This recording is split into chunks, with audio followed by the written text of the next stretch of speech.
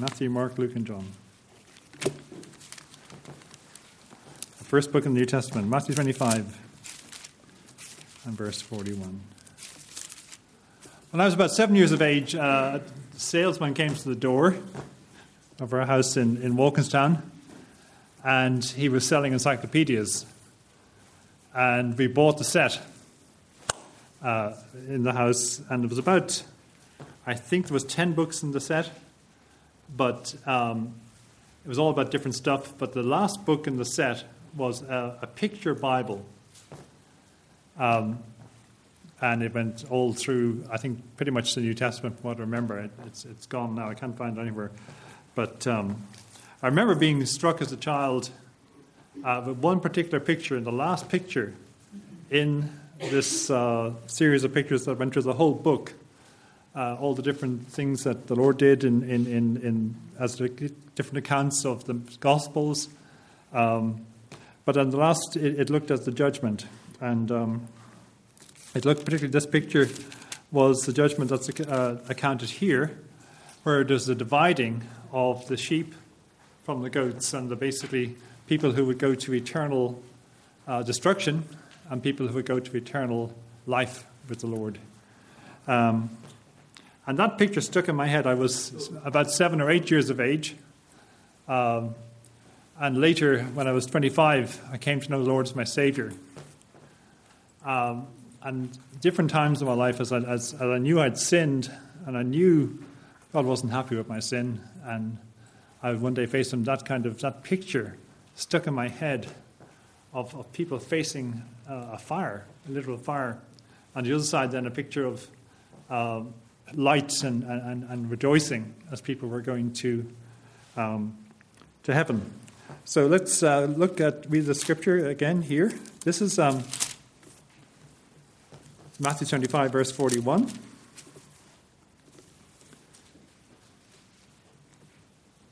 In fact, just to get the context,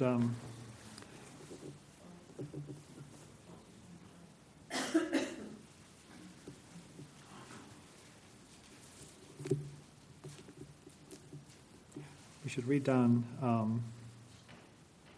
from verse 31. When the Son of Man shall come in his glory and the holy angels with him, then shall he sit upon the throne of his glory, which, by the way, is in the temple in Jerusalem. That's what that's talking about, the Lord coming back to reign on earth. And he shall separate them one from another, as a shepherd divides his sheep from the goats. And he shall set the sheep on his right hand, but the goats on the left hand. Then shall the king say unto them on his right hand, Come, ye blessed of my Father, inherit the kingdom prepared for you from the foundation of the world. For I was an hungered, and you gave me meat. I was thirsty, and you gave me drink. I was a stranger, and you took me in. Naked, and you clothed me. I was sick, and you visited me. I was in prison, and you came unto me. Then shall the righteous answer him, saying, Lord, when saw we thee an hungered and fed thee, and are thirsty, and gave thee drink? When saw we thee a stranger, and took thee in, or naked, and clothed thee? Or when saw we thee sick, or in prison, and came unto thee? And the king shall answer and say unto them, Verily I say unto you, inasmuch as ye have done it unto one of the least of these my brethren, ye have done it unto me. Then shall he say also unto them on the left hand, Depart from me, ye cursed, into everlasting fire, prepared for the devil and his angels. For I was an hungered, and you gave me no meat, and so on. Basically, it's the reverse of what the Lord has just said to those who would go to glory, go to be with him in heaven. This is the judgment. Some people often confuse with last judgment. It is the end of time. It's the end of the millennium kingdom. But it's the people who were just literally living, or it's at that time, they probably died at this stage and they're being judged by the Lord. And they're going to just be separated. The nations are lined up and they're separated as a final judgment. As the end, it's in the millennium kingdom. The Lord is sitting on his throne and he's there at Jerusalem. And so as a separation happens in this time, some unto joy and peace, and some unto a terrible eternity. And that struck me, and I feared facing God. I knew I'd sinned. And God used that picture and a picture of that account in the Bible when I was 25 then to make me desire to get right with God, to understand about how my sins could be forgiven and how I could avoid facing that judgment and facing the depart from me statement that Jesus clearly gave at this time. And so that was, as I said, when I was 7, these books arrived into my house. I trusted the Lord when I was 25. The books were still at home.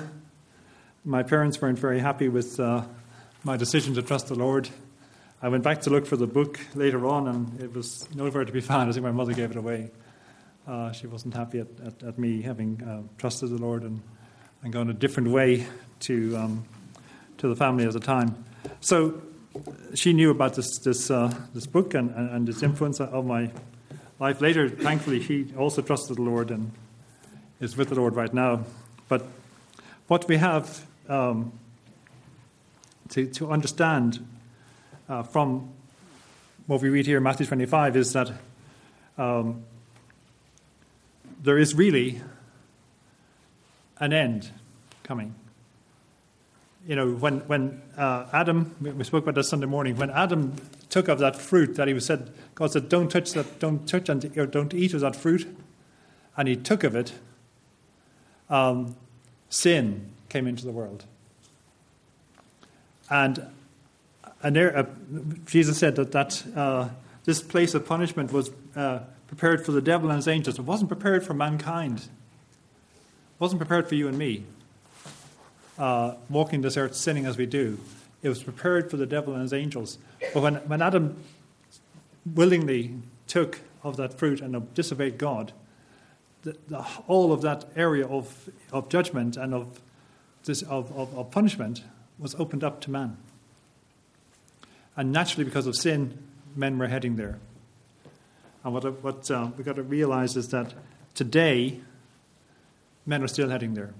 Tonight, people are leaving this earth, dying, and facing hell, literally hell, because of sin. And thankfully, because of the sacrifice of Christ on Calvary and his shed blood, and accessing that by faith, we can receive complete cleansing and not have to face that. But what I want to really encourage you tonight is to have some compassion for those outside, because in the day-to-day world, we take different views about people, because people can be very irritating, or people can be very selfish, or how do we view people? People you deal with every day, and you say, well, they all have their own agendas and they all want to do their own thing. And very often our barriers go up to people, and we shun people, or we just don't get involved with them, or don't want to know about them. But that's not clearly what the Lord wants. And nor is it clearly what those who are currently suffering in this place of judgment want either. So let's look also then at Luke 16, just with Matthew, Mark, and then Luke 16, and just get a picture of what Jesus tells us about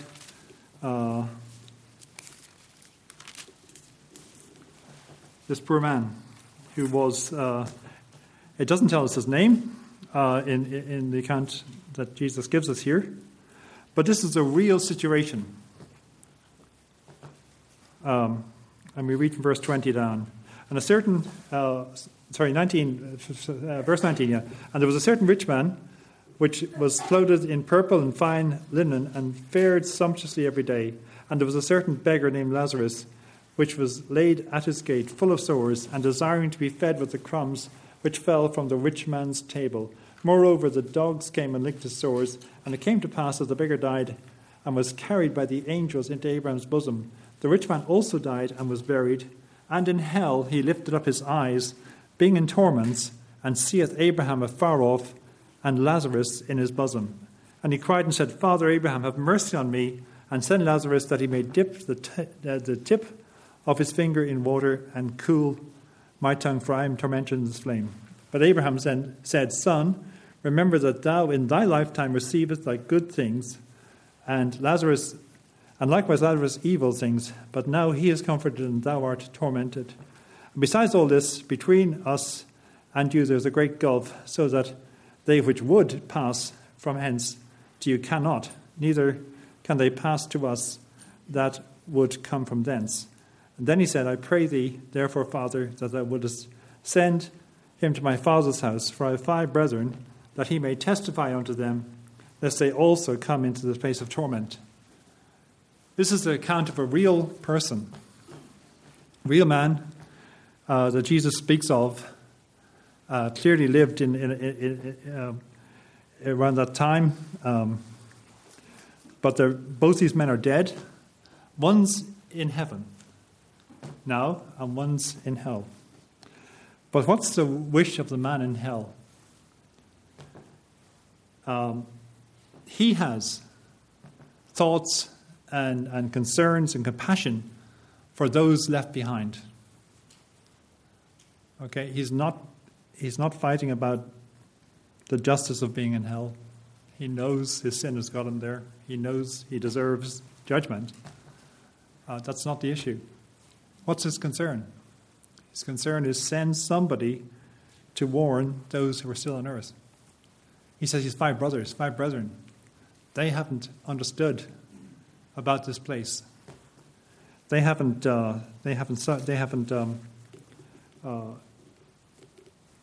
heard the gospel. They haven't heard the good news. They haven't heard about the reality that the wages of sin is death, and that there is a judgment to come because of sin. And so the concern of people who are suffering right now in hell is for people who are still alive on earth, who haven't yet heard. And so we know that the Lord's concern is for people to get saved. The Bible says it's His will that none should perish. We know that it's the concern of people who are suffering right now in this place of torment. His first request was for some relief, a drop of water on my tongue. That wasn't possible. But the second request was for somebody to go to his brothers so that they also wouldn't go there. And who, in this day, is able to go? If you know the Lord tonight, if you've experienced what I've experienced, the salvation of the Lord, of having your sins completely cleansed so that you're no longer going to face that judgment, that terrible day, you're able to go. Not only are you able to go, you're commanded to go. And that's the reality for each one of us tonight. If we know the Lord, there's a burden from heaven for those around us, and there's a burden from hell for those around us. The parents, those who are right now in facing judgment, or face judgment, and are suffering as the rich man suffered and is still suffering. His desire is that somebody will go and warn people who are alive. And so we're qualified to go because we've experienced that salvation. We're commanded to go in the Great Commission. Look at Matthew 28.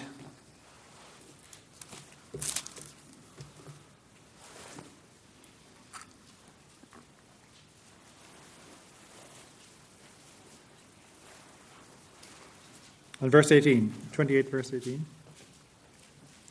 And Jesus came and spake unto them, saying, All power is given unto me in heaven and earth. Go ye therefore and teach all nations, baptizing them in the name of the Father and the Son and the Holy Ghost, teaching them to observe all things whatsoever I have commanded you, and lo, I am with you always, even unto the end of the world. Amen. And so there's a concern and a burden from heaven for these people There's a concern and a burden from hell for these people, and then there's a command from the Lord Jesus Christ. And not only is there a command from the Lord Jesus, there's actually authority. All power is given unto me in heaven and in earth. And that power is going to accompany us. He says, "Lo, I am with you always, even unto the end of the world."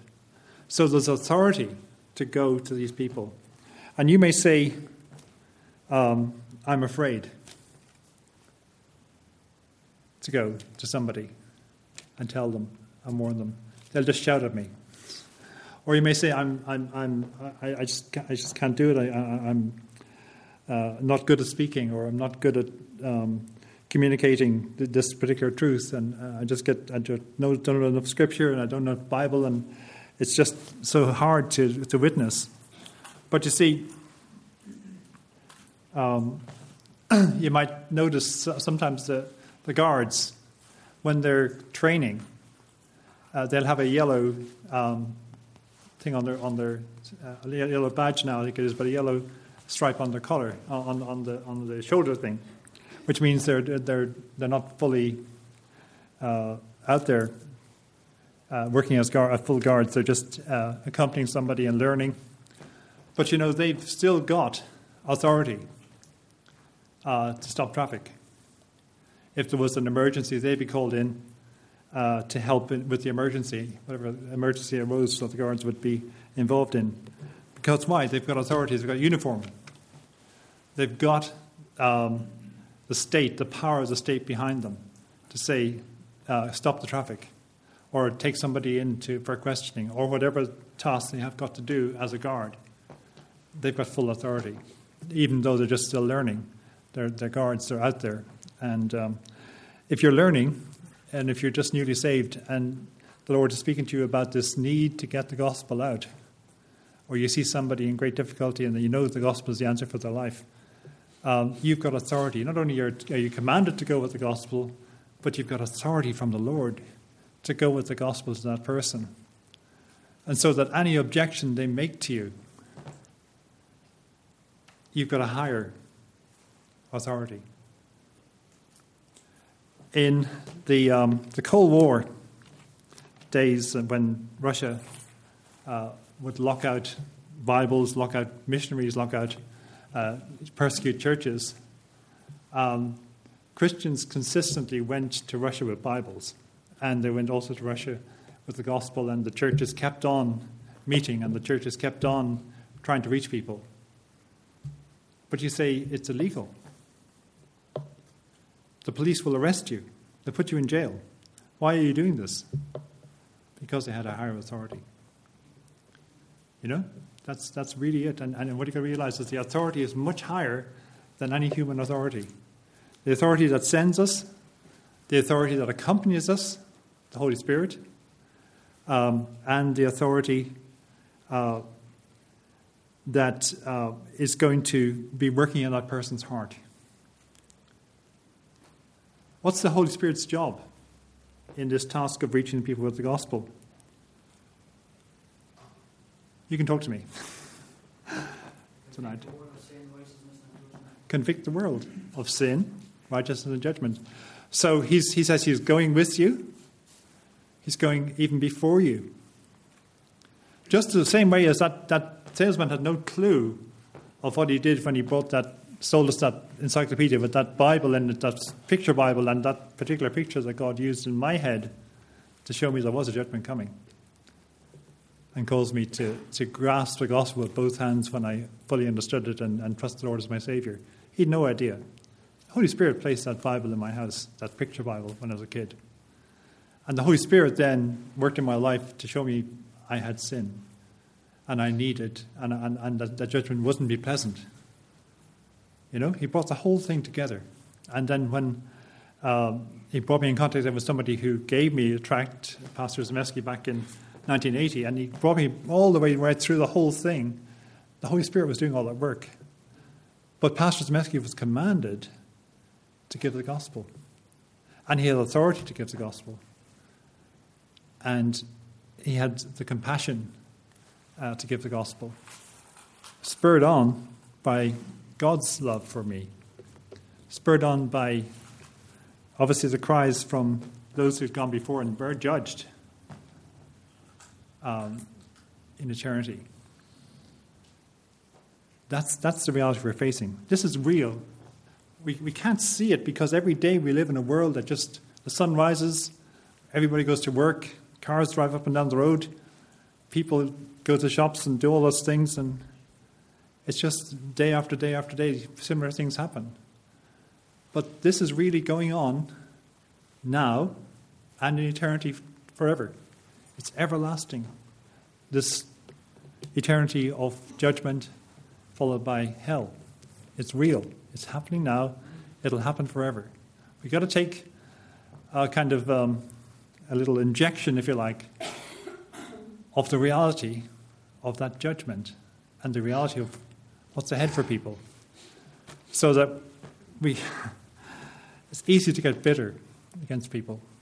It's easy to get offended by people. It's easy to, if somebody does you wrong, your focus on them is not a concern for their eternity. Sometimes it's even a concern that, I wouldn't witness to that person because they might go to heaven. That's awful. I've heard somebody say that it's a really awful thing to say. When you think of what we're facing a real situation where people are going to spend eternity with the Lord in heaven or without him, tormented in that flame, as the rich man found himself. And it's as I say, it's a kind of a every so often we need to wake ourselves up to this reality, because the world just goes on day by day, and we get affected by the world to the point where we just don't see people in their need anymore.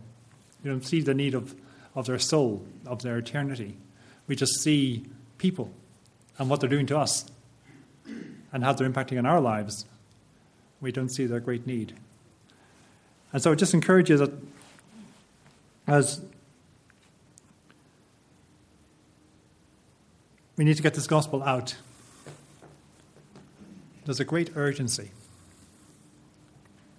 because we don't know how long we've got. We don't know how long it is before the Lord is going to come back. And there'll be people that you've witnessed to that have said no to you, maybe over and over again. But you've got authority to go back to them. Not from any human source, but from God himself. The authority comes from Matthew chapter 28 and verse 18. All power is given unto me in heaven and on earth. There's no greater power. You've got the promise and the reality, if you've experienced it yourself, if you've ever trusted the Lord as your Savior, that the Holy Spirit is working in their heart the same way as he worked in your heart. That's what he says his role is right now. What was it? To convince men of righteousness, judgment, and sin. Sin, judgment, and righteousness. The righteousness of God, the perfection of God, their sin going against God. And that's where men are. The Holy Spirit's working. We're commanded to go. We're commanded to take the gospel to them. Getting tracts out is very effective. But I think speaking to people when we can and making the opportunity to speak to people is so important. Many people over the years have come to the Lord and trusted the Lord, even on the doorstep. I can count a number of people that I know actually trusted the Lord on the doorstep. We haven't seen them again, but I'm confident we see them in heaven. That God does that kind of work. And then many others have come even to church and trusted the Lord as Savior. And many have come and gone, having trusted the Lord as Savior, maybe gone to a different church. That's not the issue. The issue is how, we sometimes, get fussed about silly things. We're concerned about, our position, how people view us, all this kind of thing. Our pride gets in the way. But the need of people out there to come to the Lord, to trust him as Savior, to know the salvation of the Lord, to know the cleansing power of his blood is so important. It needs to become the number one thing in our life. Work is important. Everyday life is tough and all the issues that are going on around us, but we need to reprioritize this vital reality. Just imagine for a moment, one day I was walking along down the street and God gave me, just for a moment, all these things going in my head, work and phone calls to make and emails to sort out and checks to pick up and all this sort of thing. And suddenly God gave me stopped me in my tracks, literally. And for a moment, he gave me a vision. It's over. There's nothing left to do. It's all over. And there's just the redeemed and the lost. Those who will be with the Lord in heaven and those who are facing the judgment and the fire and the torment of that eternity. And like all of those things that are important that we put priority on every day, we're over. In that moment that just God stopped me literally walking down the street and just refocused me for that moment. The reality is people are born, they live in families, they grow up, they go to school, they start working, they live their lives, they have children, and on they go and all through that time they're sinning, breaking the law of God, and they've no clue that it's going to be over. There's a time coming when they face eternity, and the judgment is there waiting for them. They know in their heart that they're broken. Their conscience has told them that many things they've done are wrong. But we need to go and tell them in more detail. They know they've done wrong. It's not hard for people to figure out. But how that they can be forgiven. How that they can have their sins cleansed completely by the blood of Jesus Christ. The Bible says the blood of Jesus Christ cleanses from all sin. So as you go to them and just share with them what God's done for you, if that's all you know that God has done, that's enough. In many cases, Jesus saved me. He can save you too. You may not know a whole lot about many scripture verses, but that's enough. You might show them the scripture that God used to save you. Whatever scripture that spoke to you. And, you can go with confidence. No matter what the situation looks like, no matter what response you get from the person, you can go with confidence that the Holy Spirit's working. That there's a divine agenda, and we're part of it. That God wants to reach these people, whoever they are that God's put you in contact with. Everybody here has a different set of contacts in this church. And it's time for us to reach out again and start reaching people again. And God wants that. And something, the people who have gone before them, who hadn't heard the gospel, who had never heard of salvation, want that too. That's their cry from hell right now. Send somebody to warn my grandchildren. Send somebody to warn my brothers. That's what we hear from the Scripture. That's the heart of the people who've gone before them. And that's what we need to really take on board tonight. It's real. This is not a dress rehearsal for something that's going to happen later on. This is it. This is the time.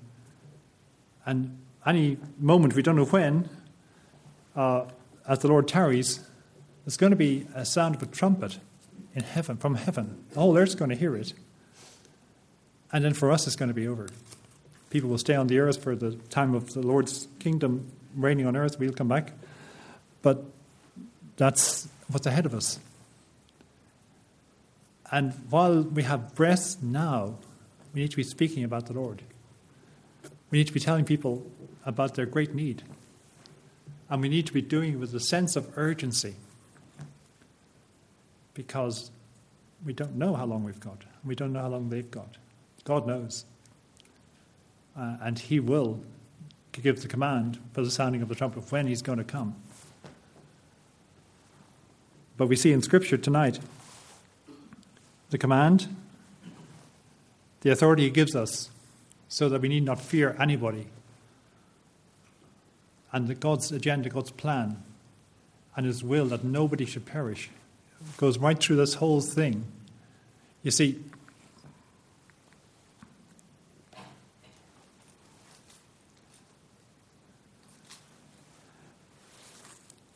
the biggest problem we have is that nobody listens. When nobody listens, we think nothing's happening. Or people shun us because we've given them the gospel before, or people shun us because they think we're weird or whatever. But they don't see the reality. My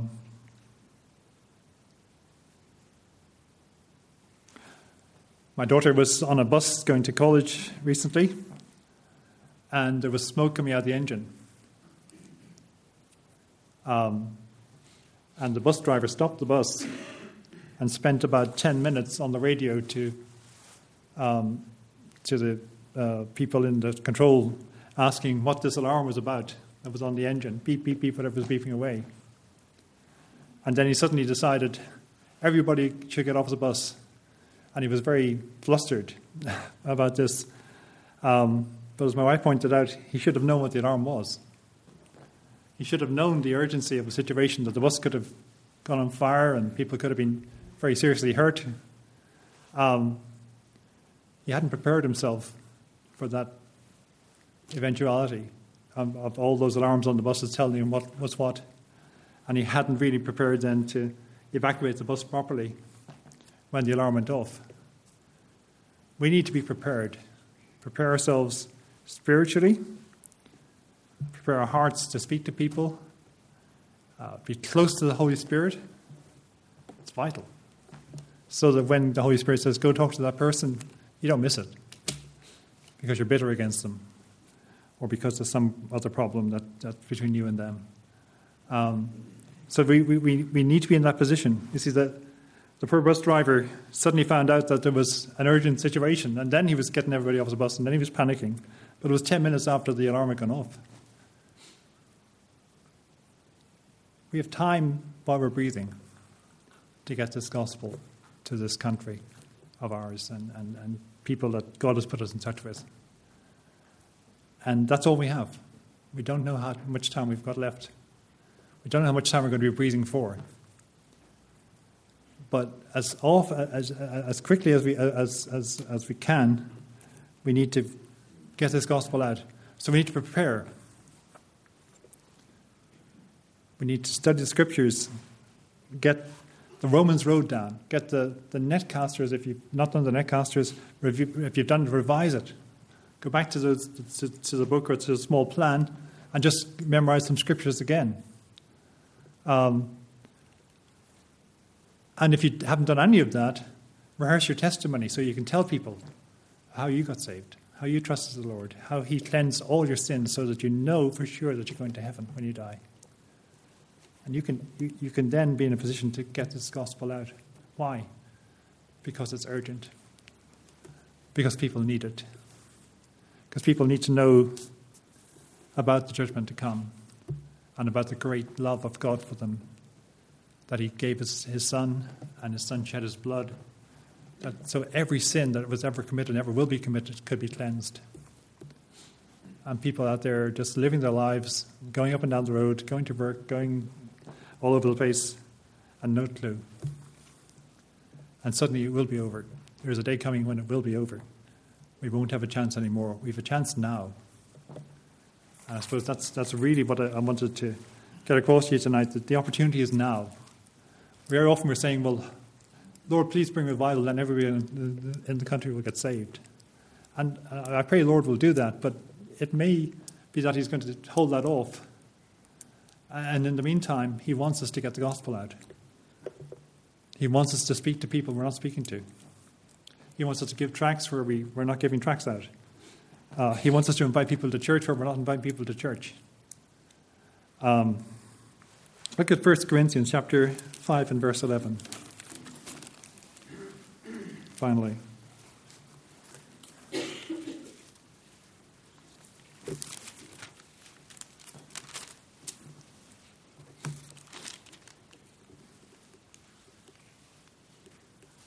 Sorry, 2 Corinthians. I made a mistake before. 2 Corinthians chapter 5 and verse 11.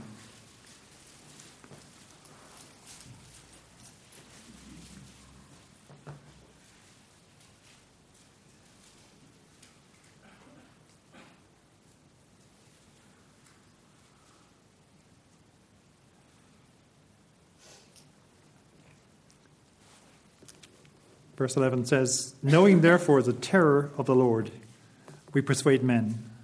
But we are made manifest unto God, and I trust also are made manifest unto your consciences." Paul's writing to the Corinthians, and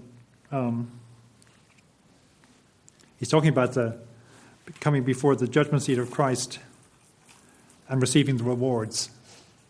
And one of the things that Christ is going to give rewards for is that we would spend time persuading men.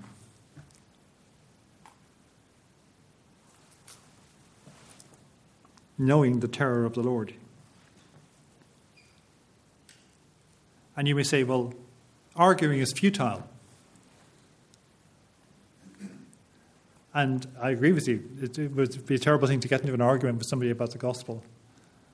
But we are to persuade men. We're to persuade men of their great need. We're to persuade men of the urgency.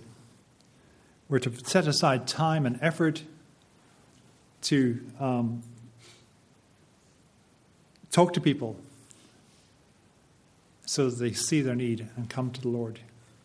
And we're to see the Holy Spirit work in the thing because he promises he is working already. And we're to go with the authority of Jesus as he's commanded us to go. All power is given. And lo, he is with us always. So spend time.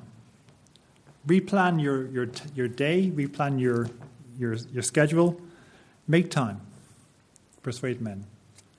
Make time to prioritize the gospel in your day. Make time to give out tracts and get tracts out however you can. The people God's put in your way, try and be sure that everybody can hear the gospel from you. Try to be right with men so that they're not so upset with you over something else that they can't hear the gospel from you. That's part of it too. Very often we're fighting with somebody and they're not going to hear the gospel from us because they're fighting with us. And that's terrible when you consider the eternity that they're facing. So, let's pray tonight. Well, we see your command in Scripture. We know, Lord, that it's your will that none should perish. And Lord, we ask you to just renew our hearts in this area. Lord, help us to prioritize the getting of the gospel out to those around us in this time. Lord, we do pray for a great revival in our country, that you would come in power. But Lord, please enable us right now to see the lost around us, and Lord, give us the urgency and the compassion that you have for them. In Jesus' name we pray. Amen.